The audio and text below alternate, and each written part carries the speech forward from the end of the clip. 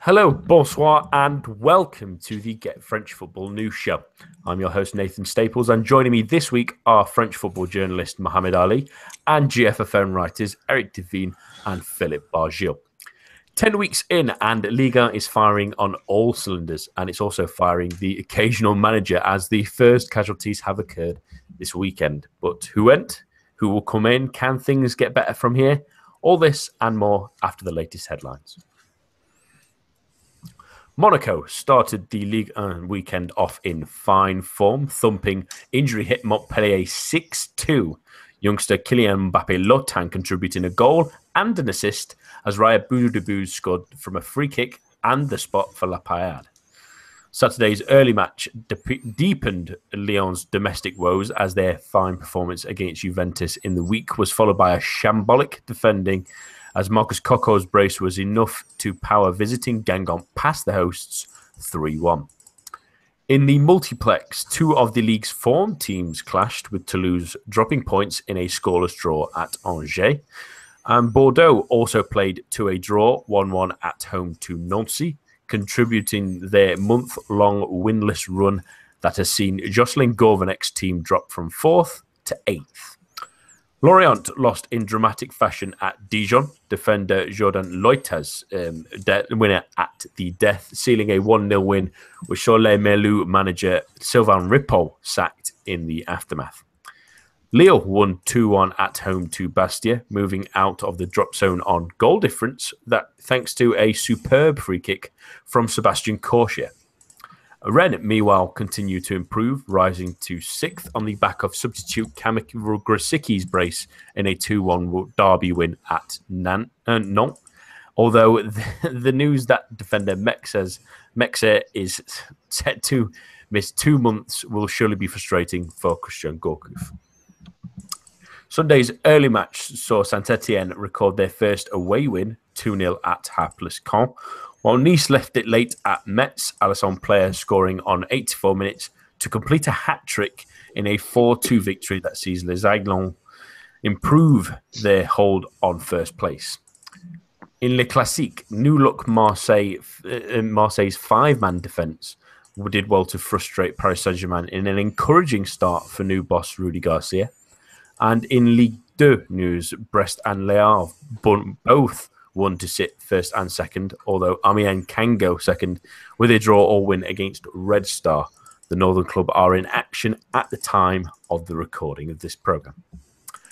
And that's all for the news, but remember, for all your latest in the French football world, head on over to our website at www.getfootballnewsfrance.com and follow us on Twitter at GFFN.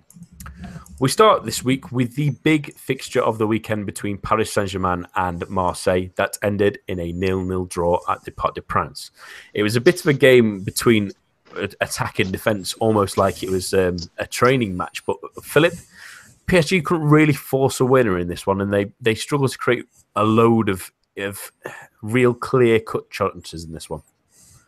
No. So first things first, Marseille have a new manager, Rudy Garcia.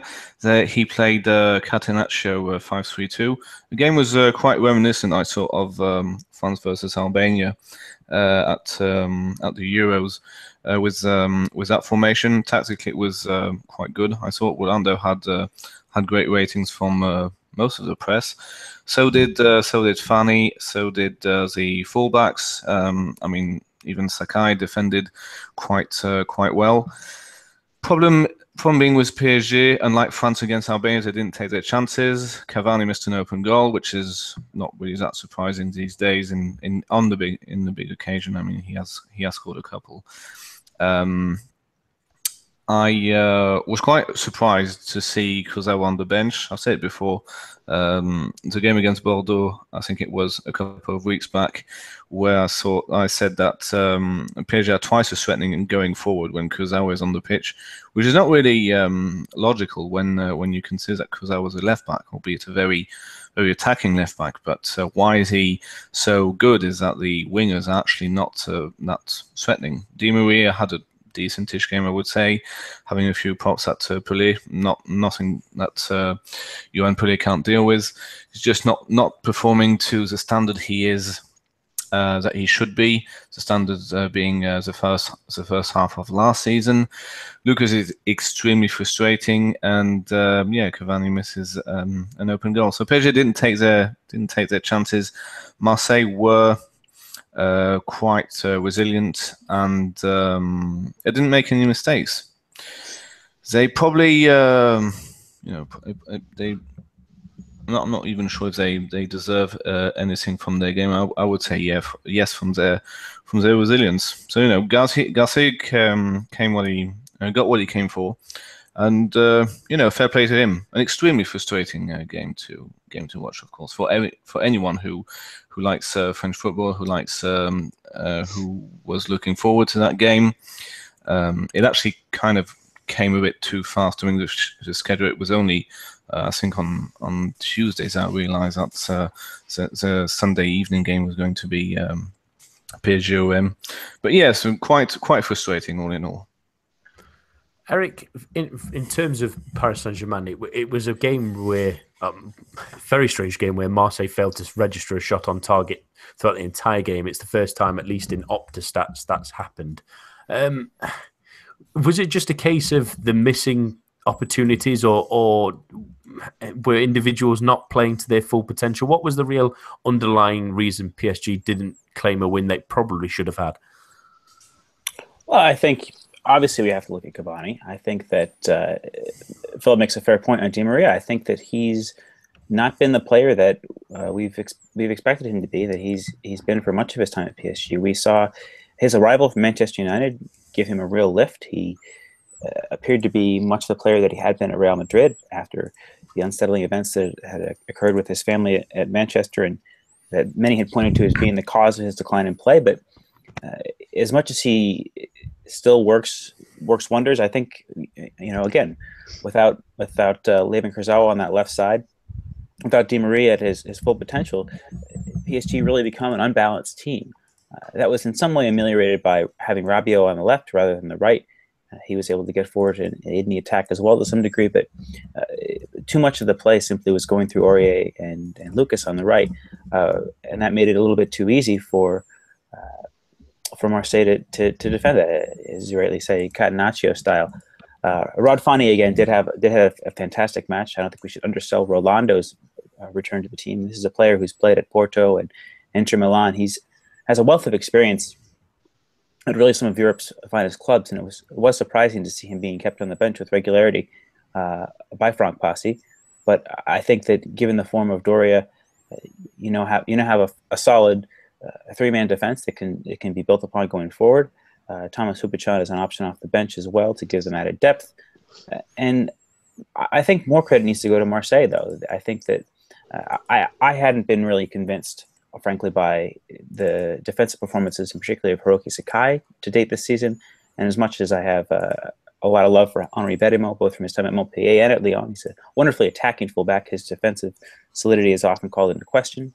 But he and Sakai, I think, really played that wingback role to great success. And it was just a really impressive tactical decision by Rudy Garcia. And I think that as profligate as PSG could be, I think that credit also needs to go to the visitors for really steadying out their stall in a very solid manner.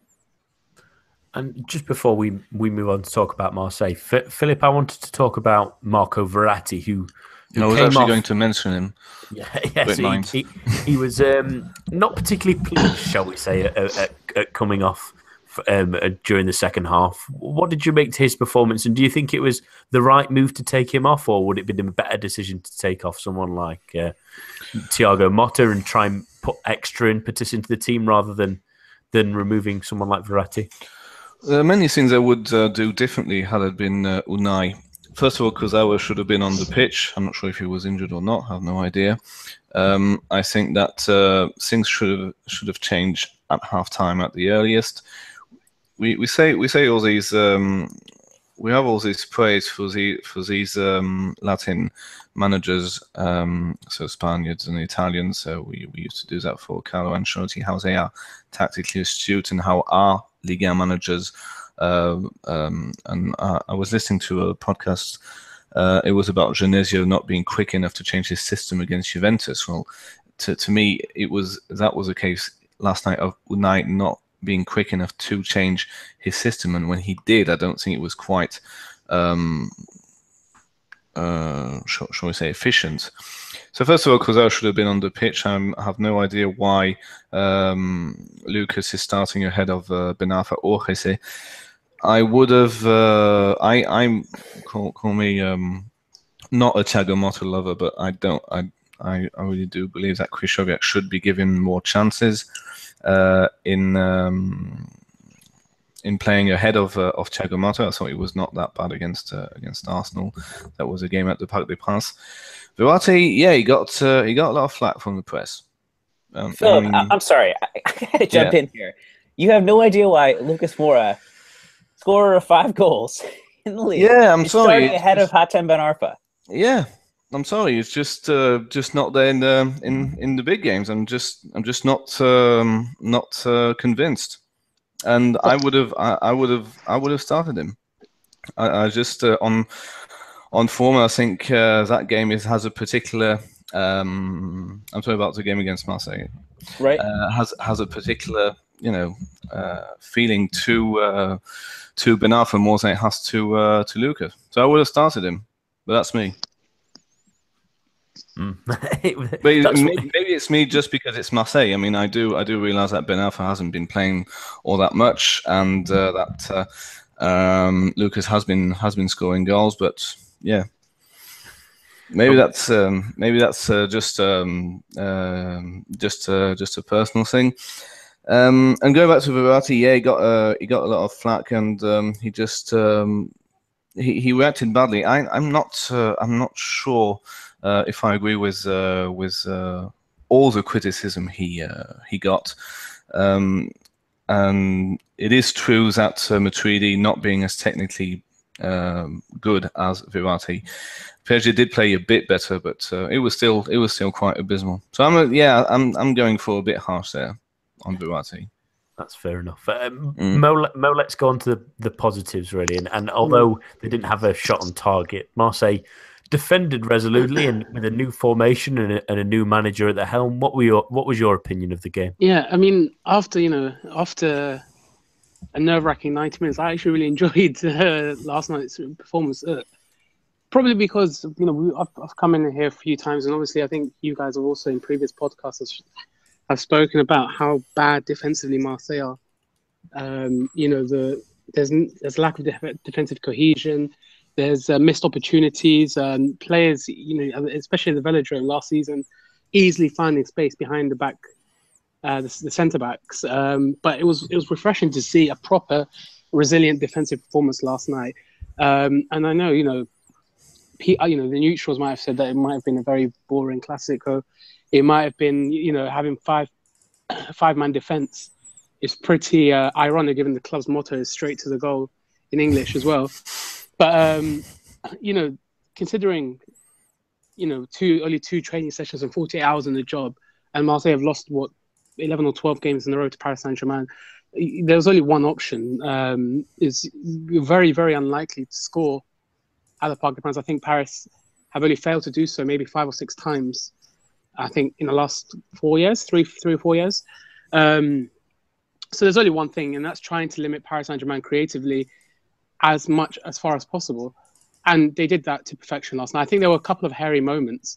I was speaking to another Marseille supporter last night as well. The fact that Marseille were pretty lucky in certain occasions, maybe to Cavani's profligacy, or the fact that defensively at times Marseille were a little bit creaky, but the last-ditch interceptions and the tackles that came instinctively right at the death proved, so it was a lifesaver really.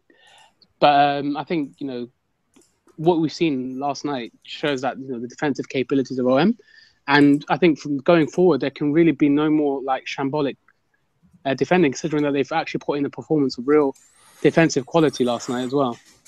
Yeah, and it makes my prediction on the preview show. We won't mention it at all, but it makes it look very, very silly. And as we've already mentioned, it's obviously the first game of the Garcia era, and we've already seen him put a bit of a stamp on this team already. What do you think going ahead we can expect from him and this Marseille team? Is this a real building block for them to probably build at least some attacking play next week? Yeah, I think I would definitely hope that last night was a bit of a one-off, but he did do the job. I think what I like to see about Garcia is, the tinkering with formations, and I think at Roma he was also a little bit criticised about not having that much of a plan B, so not too different from a Michel at OM last season. But, with Franck Passy, we've actually kind of stuck, or even Bielsa aside, we've kind of stuck almost religiously to the 4-4-2, 4-2-3-1 formations. But, it's nice to see Rudy Garcia kind of looking at what he's got, and he will have the same until January at the very least, and trying to see how well to approach a game. I think, his assistants were already, I think one of his assistants was watching a match in the press box last night just to see how the team set up from high above, how the tactical setup looks, and changing it. And, his decision not to bring on Maxime Lopez towards the end of the second half, and constantly analysing the tactical shape of the game is something really, really refreshing. And I think no manager apart from Marcelo Bielsa, kind of achieved that. I think going forward, he'll kind of will have to look, how will we best set up the team to achieve the goals? Because Marseille do have to take, I think, one game at a time, really, until the market opens. We already talk about maybe snatching the Europa League qualification place, which would obviously be I think a massive success considering the way that the season was about to go. But I think he'll just have to take each game one by one. But I would also like to see more tactical innovation. Will OM kind of revert to his 4-3-3 at home next week against Bordeaux? How will he set up on Wednesday in the Cup against Clermont?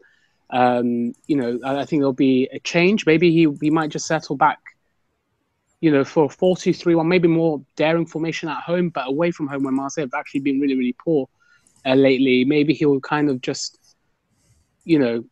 maybe set his team up a little bit more defensively and kind of, focus on getting the points and getting the objectives. I think, Marseille are actually laden at the back. So many defenders and so many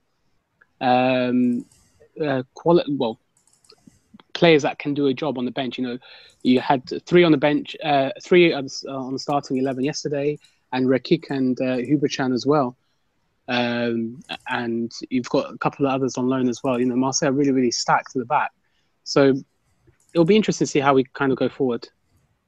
And I do want to get you in this, Eric, in this tactical thing that Marseille decided to do. Were you also a little bit surprised that Rudy Garcia seemed to go away from what we probably expected of him, of that 4-3-3 that we've known from his time at Lille and at Roma? Yeah, absolutely. I think that L'Équipe had been one of the first sources to break this, and I was reading the early edition on Saturday evening, my Saturday evening, that is, ahead of the match, and they had put forth this 3-5-2 as a lineup, and I was really surprised. Obviously Garcia is a manager of some experience and wants to put his stamp on the team, but he's never been known as a defensive manager. But as Mo rightly says, you've got a host of able defenders. You've got your two fullbacks, your two best fullbacks in Sakai and Berimo, who aren't the most solid defensively. It does make sense. I do think that it requires. It's going to require some work in terms of sorting out the attacking combination, because I think that Thauvin has had a good start to the season, but I don't know that he necessarily convinces as a 10, which is where he was playing last night off of Angie and Gomis, at least initially. I do think that Remy Cabella needs to be included in the team in some way. So there's still some work to be done as to how the attackers fit together. I think there's a lot of interesting pieces there. I think in that quartet of Angie, Gomis, and Cabella, and Thauvin, you have players who all have proven that they have what it takes to be a decent player at a Liga level, at least a level of European qualification, if that is to be the target this season, which given how congested the middle of the table is, I don't think is totally out of bounds for Marseille. So that's going to be the issue going forward. And I think that if Garcia rather can get that right in sorting out that midfield and we'll also bringing along some of these younger players, the likes of Zambo Anguissa and Machach and a few others. Then Marseille should be a little bit more positive to watch going forward. But there is still definitely some work to do in that attacking third to make the best of the talent that he does have available to him, and then attacking third. Was I the only one to actually notice that while most of the media pictured it as a 3-5-2 was actually it was to me a 5-3-2. We had a clear separation between the back five and the three, and I thought Zambo Anguissa was on the right, Thauvin was on the left, and Diarra was the defense shielder of the back five, which is quite an important job in that situation. But it didn't seem to me that often, at least in the first half, that Thauvin was a number 10 behind the two strikers. He was often seen on the left hand side, maybe trying to mark Aurier, maybe trying to be a nuisance to Lucas. But I didn't really see him centrally. Maybe because Marseille never had the ball. Basically, I'm not sure what the stat was. Of possession was something ridiculous. But it was more. I don't know. I thought Thauvin was more on the left. No, I think that's a fair point, Philip. I'm sorry. Yeah. I should clarify that. I meant Thauvin being. No, the thing is, it wasn't against you because I've heard this all day, and I just don't. As you say, is it just me? I think it was private as well. Yeah. I would rather see Cabella as the creative conduit with Thauvin cutting in from wide areas. He is much better cutting in from wide areas. And sorry, I meant to say Thauvin as being the creative conduit between defensive midfield and attack. He's not really, I think, cut out to be that sort of player. So, but as Mo is saying there as well, I do agree with you that he's not a number 10 per se, but more being used as a central creative player. So my apologies. You're right. I just want to bookend this sort of speech on Marseille with a final little word from each of you. Mo, I'll start with you.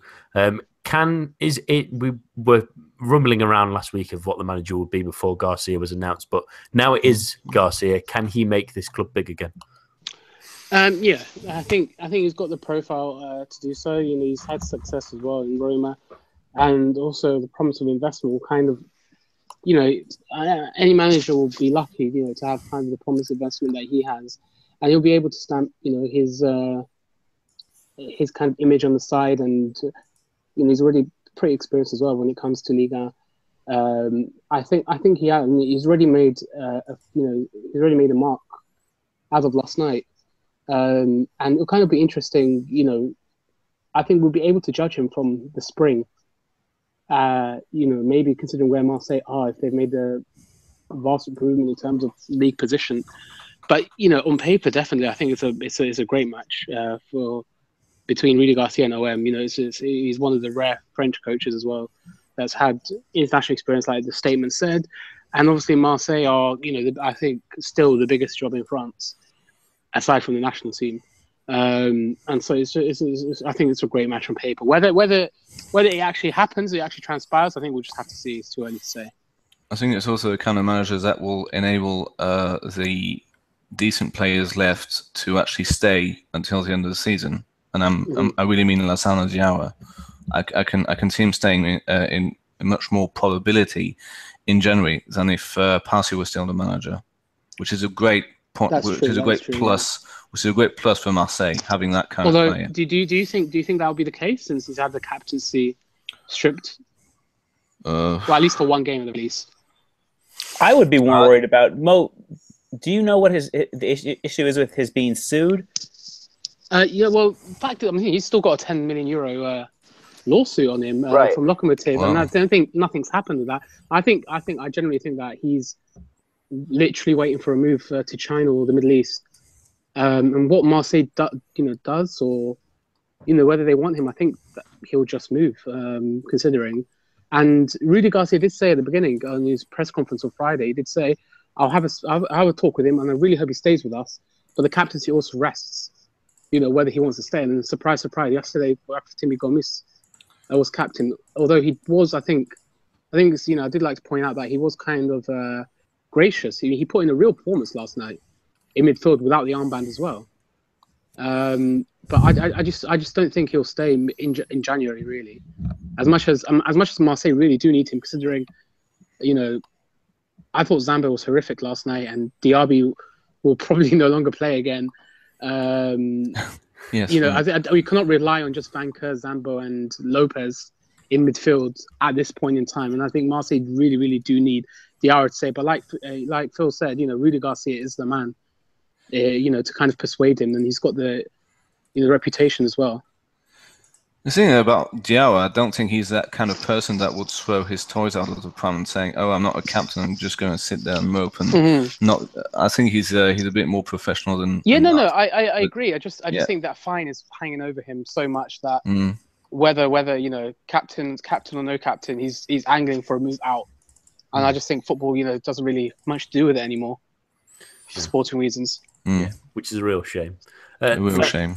Thank you again, Mo, for joining us this evening and chatting Marseille as always. No problem. Hopefully we'll have you on again soon. Thanks. Just to sort of link from this now and some chat that's maybe a little bit different and a bit more interesting. Well, interesting to some at least, as Ligue 1 signed a deal with EA Sports this week to brand the E-Ligue as they make their own esports league. And combined with that news, Paris Saint-Germain have bought a League of Legends team that's with the former star from the European team called Yellow Star, or to give him his real name, Borakim. He's the head of esports at Paris Saint-Germain. And I thought I would talk about this because it's an interesting deal, both for the league, who are setting up a FIFA esports league, and for Paris Saint-Germain, who, as I've mentioned, is setting up that League of Legends team. Now, to start with the League of Legends side of things, just to give you some statistics, because I know, unfortunately, my two esteemed guests aren't so much clued up on the esports scene as maybe some of us are. The finals for the League of Legends tournament from 2014 was 27 million viewers over something of 200 countries. That went up to 36 million viewers last year. The final for this tournament is next Saturday, so that's expected to double. The prize pool is around the 4 million mark, and that is expected to be around, I've read around about the 6 million mark come this next weekend. But it's an interesting play by a lot of French teams, because that's every single French team are hiring 2 players to do the FIFA esports league that will be starting sometime in the near future. And it's an interesting marketing ploy with esports growing across the world. Like I've mentioned, there's plenty of people tuning into the League of Legends stuff, and also other brands are building up bigger profiles such as Dota 2, and FIFA are looking to cut into that market. So maybe that's something to keep an eye on, especially with smaller Ligue 1 teams putting players in there. Yes, it might cost them a little bit, not an enormous amount at least, to put them out there, but it gets the name out there, it gets the branding out there, and hopefully with Ligue 1 being the first country to sort of do this, hopefully it will build some more opportunities and marketing, branding, and get that knowledge of the teams out there in the future. So it's a slightly odd but exciting time for Ligue 1 in a different way. But back to the football on the pitch, another week, and it's another Lyon loss, unfortunately. They're 13 points adrift with 5 losses on the season, and after leading against Guingamp as well, Eric, how does Genesio stop the rot? Honestly, this season is starting to smack of last season.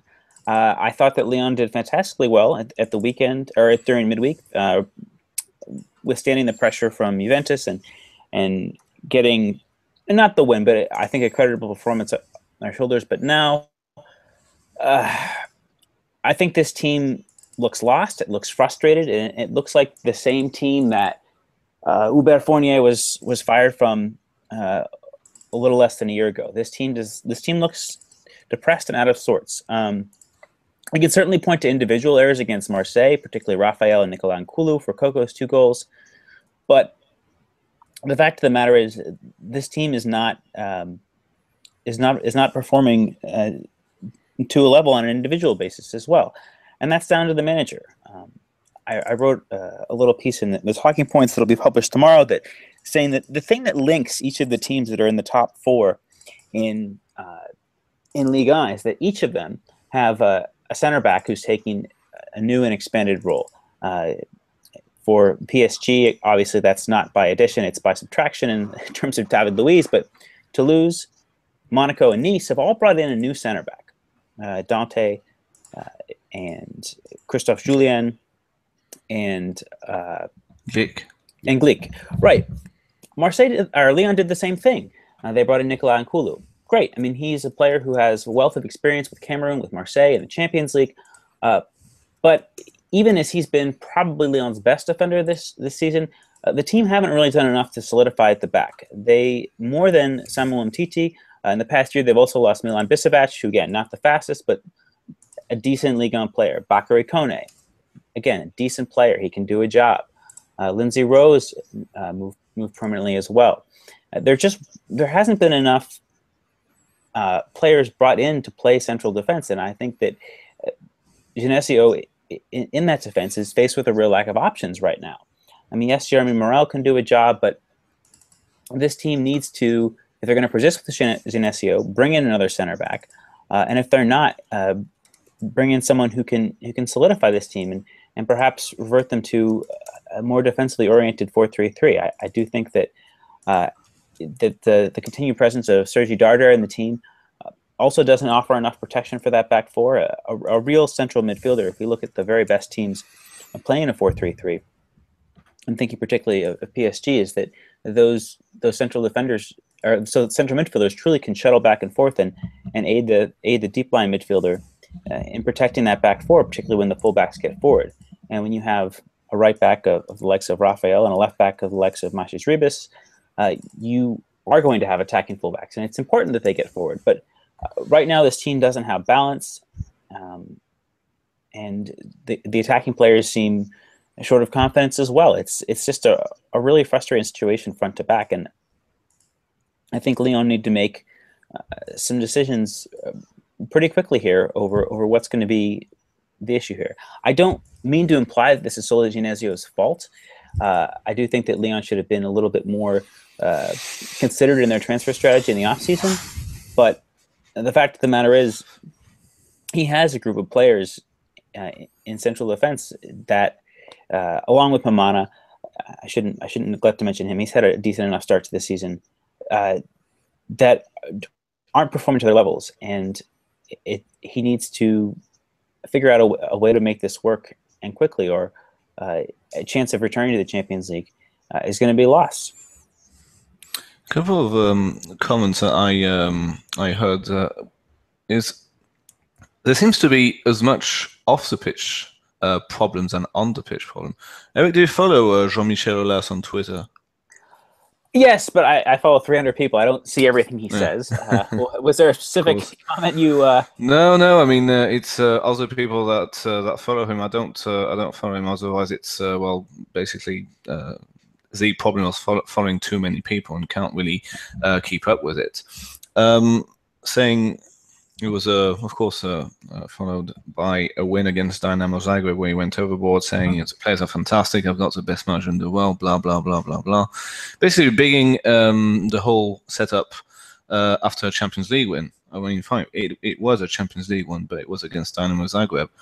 And here there were other problems, the omission or near omission of Aulas from the league committee. I'm not sure if you guys heard of that. Mm-hmm. Mm-hmm. Another problem would be that in the organizational chart there seems to be this problem between Bernard Lacombe and Gérard Houllier, who can't stand each other. They're both supposed to be director of football or something like that. And Genesio, when he has this problem, when he wants to implement a 3-5-2, when he wants to go back to a 3-4-3 or 4-2-3-1, 4-5-1, whatever, who does he turn to? If it's Lacombe advising him, Houllier is going to say, "You should listen to me, not to him," and vice versa. So there really seems to be, a lot of off the pitch problems. On the pitch, I would say, I mean, Genesio was fine in the second half of last season. And again, Eric, is it just the Champions League game, the added pressure and all that? Because Yeah, it certainly would have helped Lyon's confidence going into the Guingamp game had they not lost to Juventus. I mean, like I said, didn't miss a penalty. They were against an real Buffon, but I'm not sure if it's just the Champions League. It's just the added pressure of European competition. Maybe something's a bit lost in the dressing room, and you're right. It does sound quite familiar to last season, where Genesio is probably a couple of weeks away from losing the dressing room. I don't think we can count out the injury crisis, obviously, and Gonalon being suspended for 4 matches.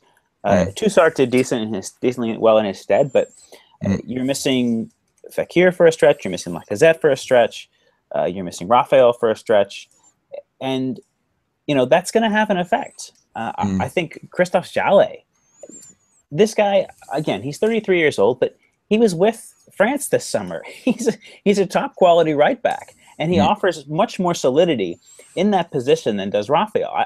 Raphael in a 3-5-2, I have a lot of time for. Raphael in a 4-3-3, not so much, unfortunately.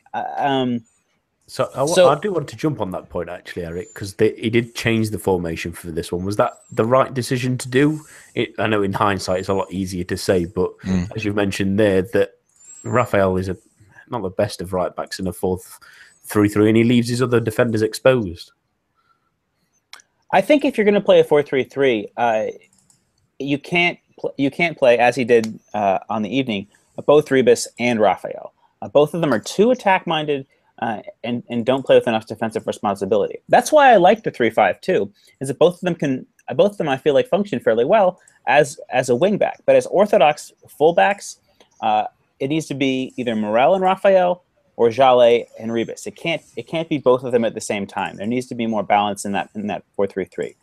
I think the 4-3-3 is the way forward, but again, Nathan, I know you're a big fan of Sergi Darder, but you know what? Maybe a little bit of improvisation here.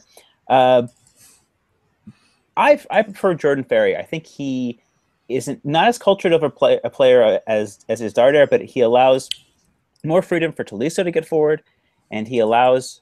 And he's got more of a fire and an aggression to him. And I think he also, being that he is an academy product, I also think he has a better relationship with his teammates. I put to you, Nathan, I know you'd seen a bit of Darder at Malaga before he come.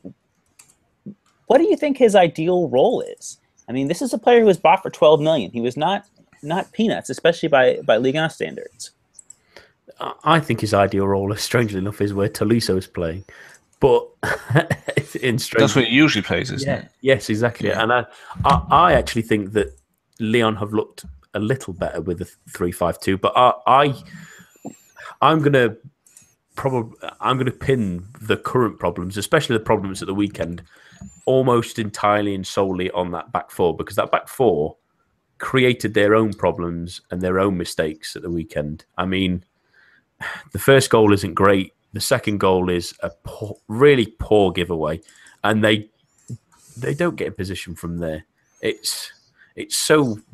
I mean, Marcus Coco is standing in the middle of that box for a good 5-6 seconds. Raphael's busting a neck, yes, to get back because he's too far forward before they lose the ball.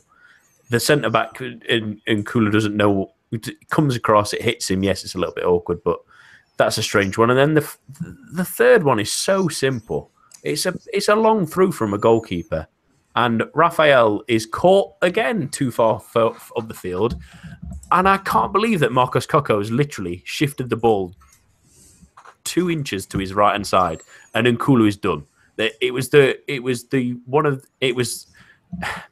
I watched a lot of bad defending at the weekend with Chris Smalling at Manchester United, and Nkulu did exactly the same. He wasn't close enough to the attacker. It was so simple, and that deflates an entire team for me. And that brings me on to my next question, really, and that is, Eric, surely after 5 defeats, after focusing on the Champions League, Bruno Genesio has to be under pressure now. I think he is under pressure, but I think holistically, I know he's another one of these managers who have been promoted from within and haven't quite worked out. I'd seen someone, I'm part of there's an OL USA, American Fans of Lyon, Facebook group that I'm part of, and someone on there had mentioned Laurent Blanc maybe a possibility. Okay, I would take that. I think that he did well. You wouldn't be against that? No. Okay. I think that he's definitely a step up from Genesio.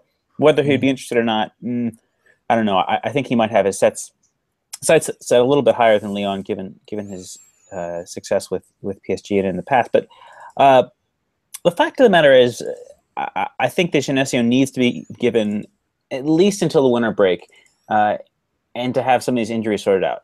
I can't, I'm banging this drum. I can't emphasize enough how important Jallet can be to his team. I know Raphael has the name recognition for a lot of our listeners due to his time at Manchester United, but even at 33 years old or 32 years old, I'm not sure when Jallet's birthday is. He's still a better right back than Raphael. I'm sorry.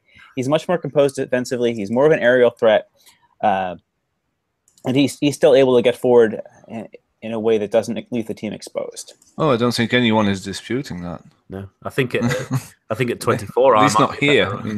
I might be a better right backer than Raphael at the moment. Jesus Christ! Just a quick word on Guingamp, Philip. It's a big win again for them. So 3-1, and just one little thing, very very quickly. I'm not quite sure what Blanc's reputation stands at in this today. In October 2016, I don't think he would think twice that much about joining a big club like Lyon. Lyon are still a big side, and he doesn't seem to have that attractiveness abroad. Whenever a managerial position is free, Blanc just doesn't come up. So it really, it would make sense to me. It would make sense to him. It would make sense to Lyon. He's got experience. He is ready to play a 3-5-2 in the quarterfinal of Champions League. Well done on him. But I think it would. I wouldn't be that surprised that it would happen in January, even sooner.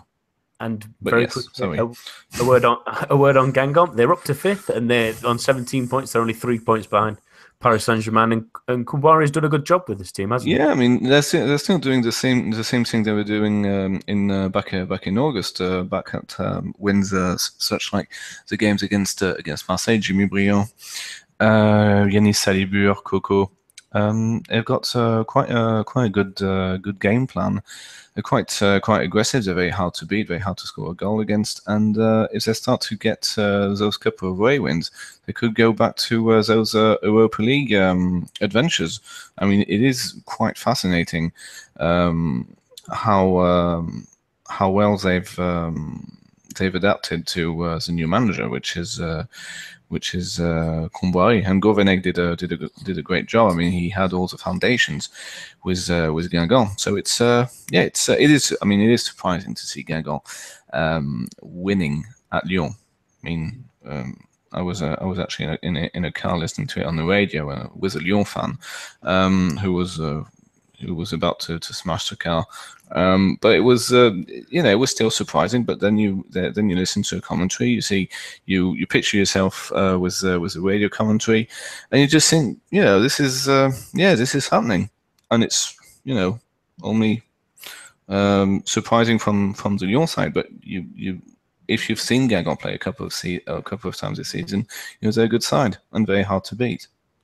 And just to bookend on Guingamp, they've lost 3 games this season. They've only been by 1 goal, all 3 of them, and they have a really interesting run of Angers, Dijon, Bordeaux, Caen. I really like the goalkeeper as well. I think he's quite good as well. Johnson, isn't it? Carl Johan Johnson, yeah. An assist for Raphael. I will say, you two both laughed at me when I put forth Guingamp as a dark horse for the Europa League earlier this season. Yeah. Oh, did we? Go back and listen to that previous show. I will happily take that back. That's fine. We're going to talk about another talking point, and we're probably going to mention one of your other predictions that were actually spot on. Yeah, and that's a perfect segue, as they might say, because the first casualty of the season, of a permanent manager at least, comes in the shape of Sylvain Ripoll at Lorient. They sank to the bottom of the table with their 3rd loss in a row in a heartbreaking final goal from Dijon that they ran out 1-0 winners. Having only scored 6 goals in 10 games as well. Philip, where has it gone wrong? I think it hasn't started the best way, but I don't think it's a catastrophe, shall we say, from Lorient. I believe that they made the right signings late on in the window, and I believe that the chairman of Lorient had some kind of confidence to sack Ripoll, even though they did they did achieve some decent results. I mean, they lost at Dijon, but that goal was scored in the 93rd minute of stoppage time, something like that. So they were close to a 0-0 draw away from home, which is hardly a surprising result and hardly a bad result. So I think the chairman, I forgot his name, benefited from the inexperience of Ripoll. For example, had Antonetti been the manager of Lorient, I don't think he would have been sacked. He would have said, "Okay, you're a manager. You've done your thing. You are not a shit manager, so I'm going to leave you 1 or 2 games more." But Ripoll is not Fred Antonetti. So he got the sack, even though some performances of Lorient were quite solid, and exactly like the one last season. Except last season they had a bit more luck, they had a bit more cohesion, and when the manager keeps being the same and same again, it just starts getting tedious, and motivation is much harder to come by. So I'm not sure it's the right move. Honestly, I still don't believe Lorient will go down, but I don't think it was a necessary sacking, because I mean they are going to be towards the bottom for with a squad like this, whoever's in charge. But I believe Ripoll wouldn't have had Lorient relegated. Well, Eric, we mentioned a couple of weeks ago after they'd lost 4 in a row to start the season. Since then, they've had 2 wins and 4 more defeats that sees them sit bottom of the table. With just 6 goals, they've barely moved on from that total as well. Was this the right move for you to take Ripoll out of there? I agree with Phil. I don't see Ripoll being the problem. I feel their transfer strategy is the problem. I mean, let's face it. We should also say with a caveat that one of those wins was against Lyon, and a win that's looking less impressive by the day, and also was due to a blinder by Benjamin Lecomte. And the other was against Lille, so. Oh, yeah. So, yeah. 6 dubious points there. But, no, in all seriousness, we have Lorient selling Rafael Guerrero, getting a good price for him, getting a great price for Didier Ndong, but where's that money been reinvested? Cafu, Lindsay Rose, who's already with the team, and Steven Moreira? The club are probably making a net profit of somewhere on the order of 25 million euro on this. And the players they are bringing in, Arnold Mwemba, Jeremy Aliader, Mikel Siani, players in their early to mid-30s who can probably still do a job in Ligue 1, but this is coming at the expense of a decent array of younger talent at the team. We'd seen earlier in the season last year the likes of Denis Bouanga and Valentin Levine Benjamin Jeannot put themselves forward as players who could perhaps make an impact were they to be given consistent time with the team. But now with this strategy of bringing these veteran players who I'm sure Ripoll's under a good deal of pressure to play them, given the wages that they're probably on, is stymieing the development of this team. And we've seen time and again, Guingamp, the topic of our last conversation, Lyon 2 seasons ago, a youth movement can lead to success in Ligue 1. And teams that have trusted in their younger players have more often than not, as long as there's some solidity there. And you've got a great goalkeeper and decent defenders. Zarco Torre in particular, I think, is a decent center back. There is something to be said for Lorient as being a team that is getting it wrong by turning to these older heads. I mean, there's no reason that this team should be where they are, especially with the attacking abilities that we know the likes of the 2 strikers have. That's Mukanjo and Waris. I mean, yes, we can have the caveats about them blowing hot and cold, what have you, but there's still way too much talent on this team for them to be bottom of the league right now. It's down to poor strategy by the hierarchy, and I think Ripoll is taking the fall here.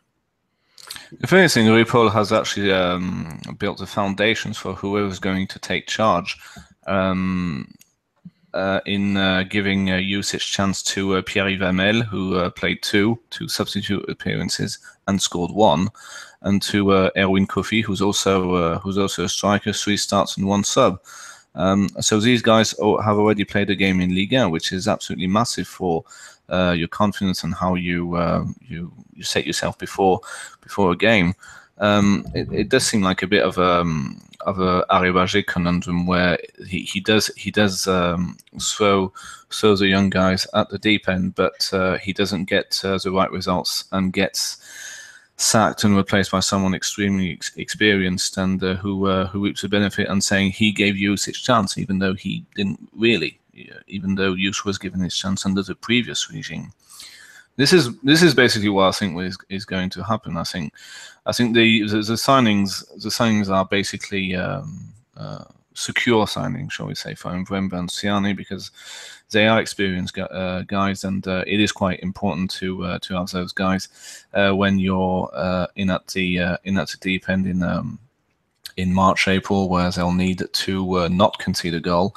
But I think they have started a bit. But this is the beginning. This is why I'm just saying, I still see them not going down directly, considering that 18th is going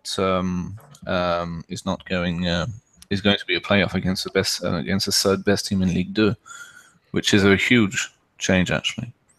Yeah, and I'm just looking over the team now, and Eric, you mentioned the talent of the strikers, and Maji Waris has failed to score in 9 matches. That's not good enough.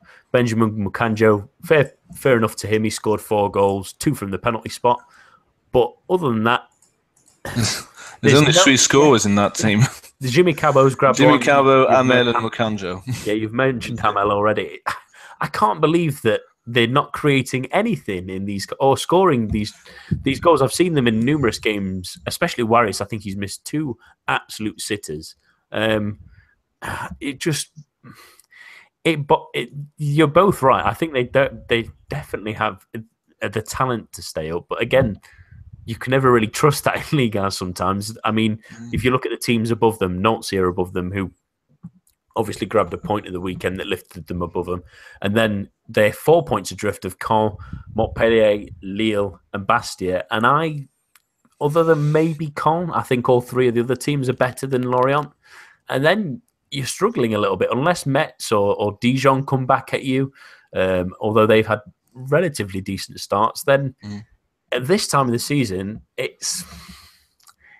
starting to sink in that mire you don't want to be in, because if they keep going on as they are, and I'm just checking their fixtures for the next couple of games to see if they've got any underlines. But that's the problem with that Dijon match as well, that it's such a key game that they've lost, and they've got a chance against Montpellier next week, you'd say.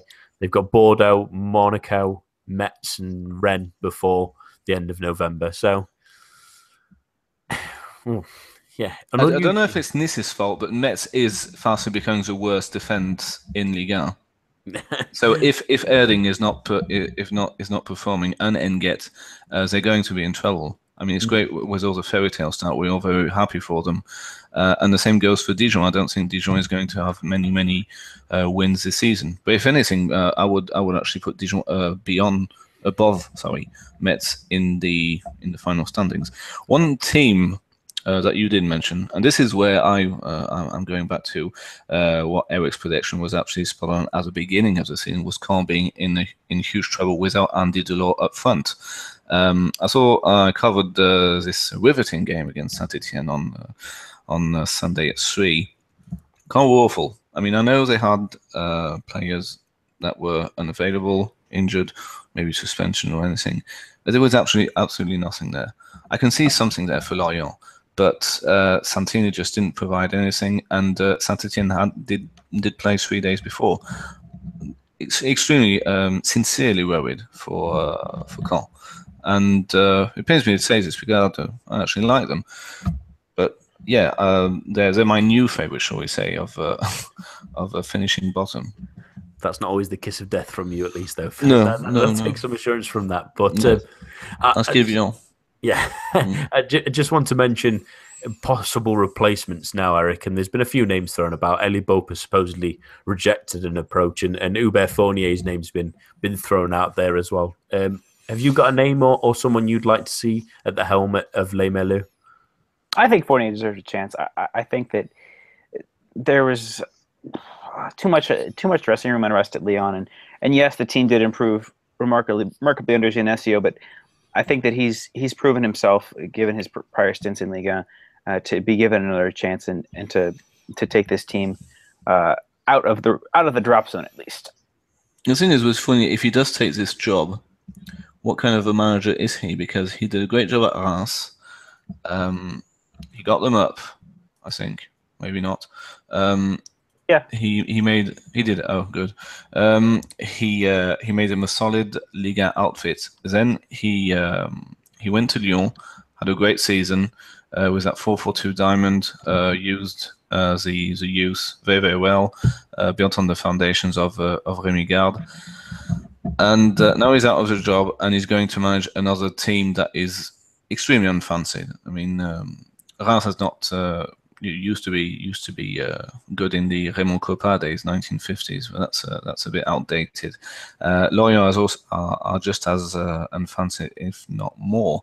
So if he does accept, I mean, is he going to be that kind of manager that goes to sides that need rebuilding, need to get promoted from Ligue 2, need to become established, and then once again being taken by one of the big boys? Because that would have been a bit of a, things happening over and over again. Because I do believe he deserves a bit better than Lorient. No offense to them. Well, but at the same time, Philip, if his reputation's at such an ebb, and he does have this experience of bringing through young players. I'm thinking of the likes of Aïssa Mandi and Nico de Préville at Reims, and to continue that program with Lyon. He's ideal. He's ideal to bring through the wealth of younger talent that's on display at Lorient. Even the signings they made in the summer, Cafu is only 23. There's still a lot of development to be had for Les Merlus, and I think Fournier would personally be an ideal candidate. He can play a 4-4-2 diamond, even perhaps put Cabo in between the strikers or Jouf behind the strikers as a playmaker. There's a lot of possibilities there, and I think that Fournier is probably the best on the market. I mean, I can't think of anybody else off the top of my head. I know I've got a few other names. Paul Le Guen was rounded about. Yeah, there's Guy Lacombe being bounded about as well. And there's also he's been out of the game for too long. That's what you mean. And Eric Roy as well is another name that's been thrown into the mix. Maybe I'm not convinced about his. Maybe I don't know. But very left field names. I think Fournier's better. Yeah, at least we know where they should really go. But another one is President Ferry is also considering possibly Roland Courbis. What would you think to that kind of move, Eric? No. No. Sorry. No. I think just doesn't fit. We've seen in Ligue 1 time and time again managers who give chances to youth. If there is a strong level of achievement and in that academy, have success. We're seeing it with Camboire this season at Guingamp. We've seen it with Lyon in the recent past. And it just makes sense to have someone like Fournier who has a proven record for developing players and continuing to be a part of that continuum as he had it at Lyon. And the rest of these players, I mean, when's the last time that Lacombe or Le Guen have been in club management? It's been a decade, maybe. I mean, when did Le Guen leave PSG? 2008. Yeah, something like that. Something like that. I think that's spot on. Yeah, actually. I mean, he was. He got Cameroon to the World Cup. I mean, great, but 2009 it's been nowhere since then. 2009. So. Anyway, plus, why? I mean, why would you just go out and manage Oman? I mean, it's money. Probably. But even for a lot of money, I don't think I would do that. You wouldn't. I would rip your hand off. I think. Yes. Yeah. Same. Yeah, I don't know. It didn't work out. No, and at least it might be interesting to see who Lorient end up bringing in at least. But that's all the time we have for this week. Just one last thing is that the reserve manager, as it usually is the case, Franck Hez is going to be on the bench against Rennes for Wednesday evening's host trip to Rennes, which is a Brittany derby and the Coupe de la Ligue. A win there and a possible statement until the weekend. Maybe it's another assistant manager that takes a job. But that's all. That's definitely all we have the time for this week. My thanks to Mo earlier, Eric, Philip, and to all of you listening at home. Join us for the preview show hosted by Eric on Thursday, and we shall be here at the same time, same place next week. A bientôt and goodbye.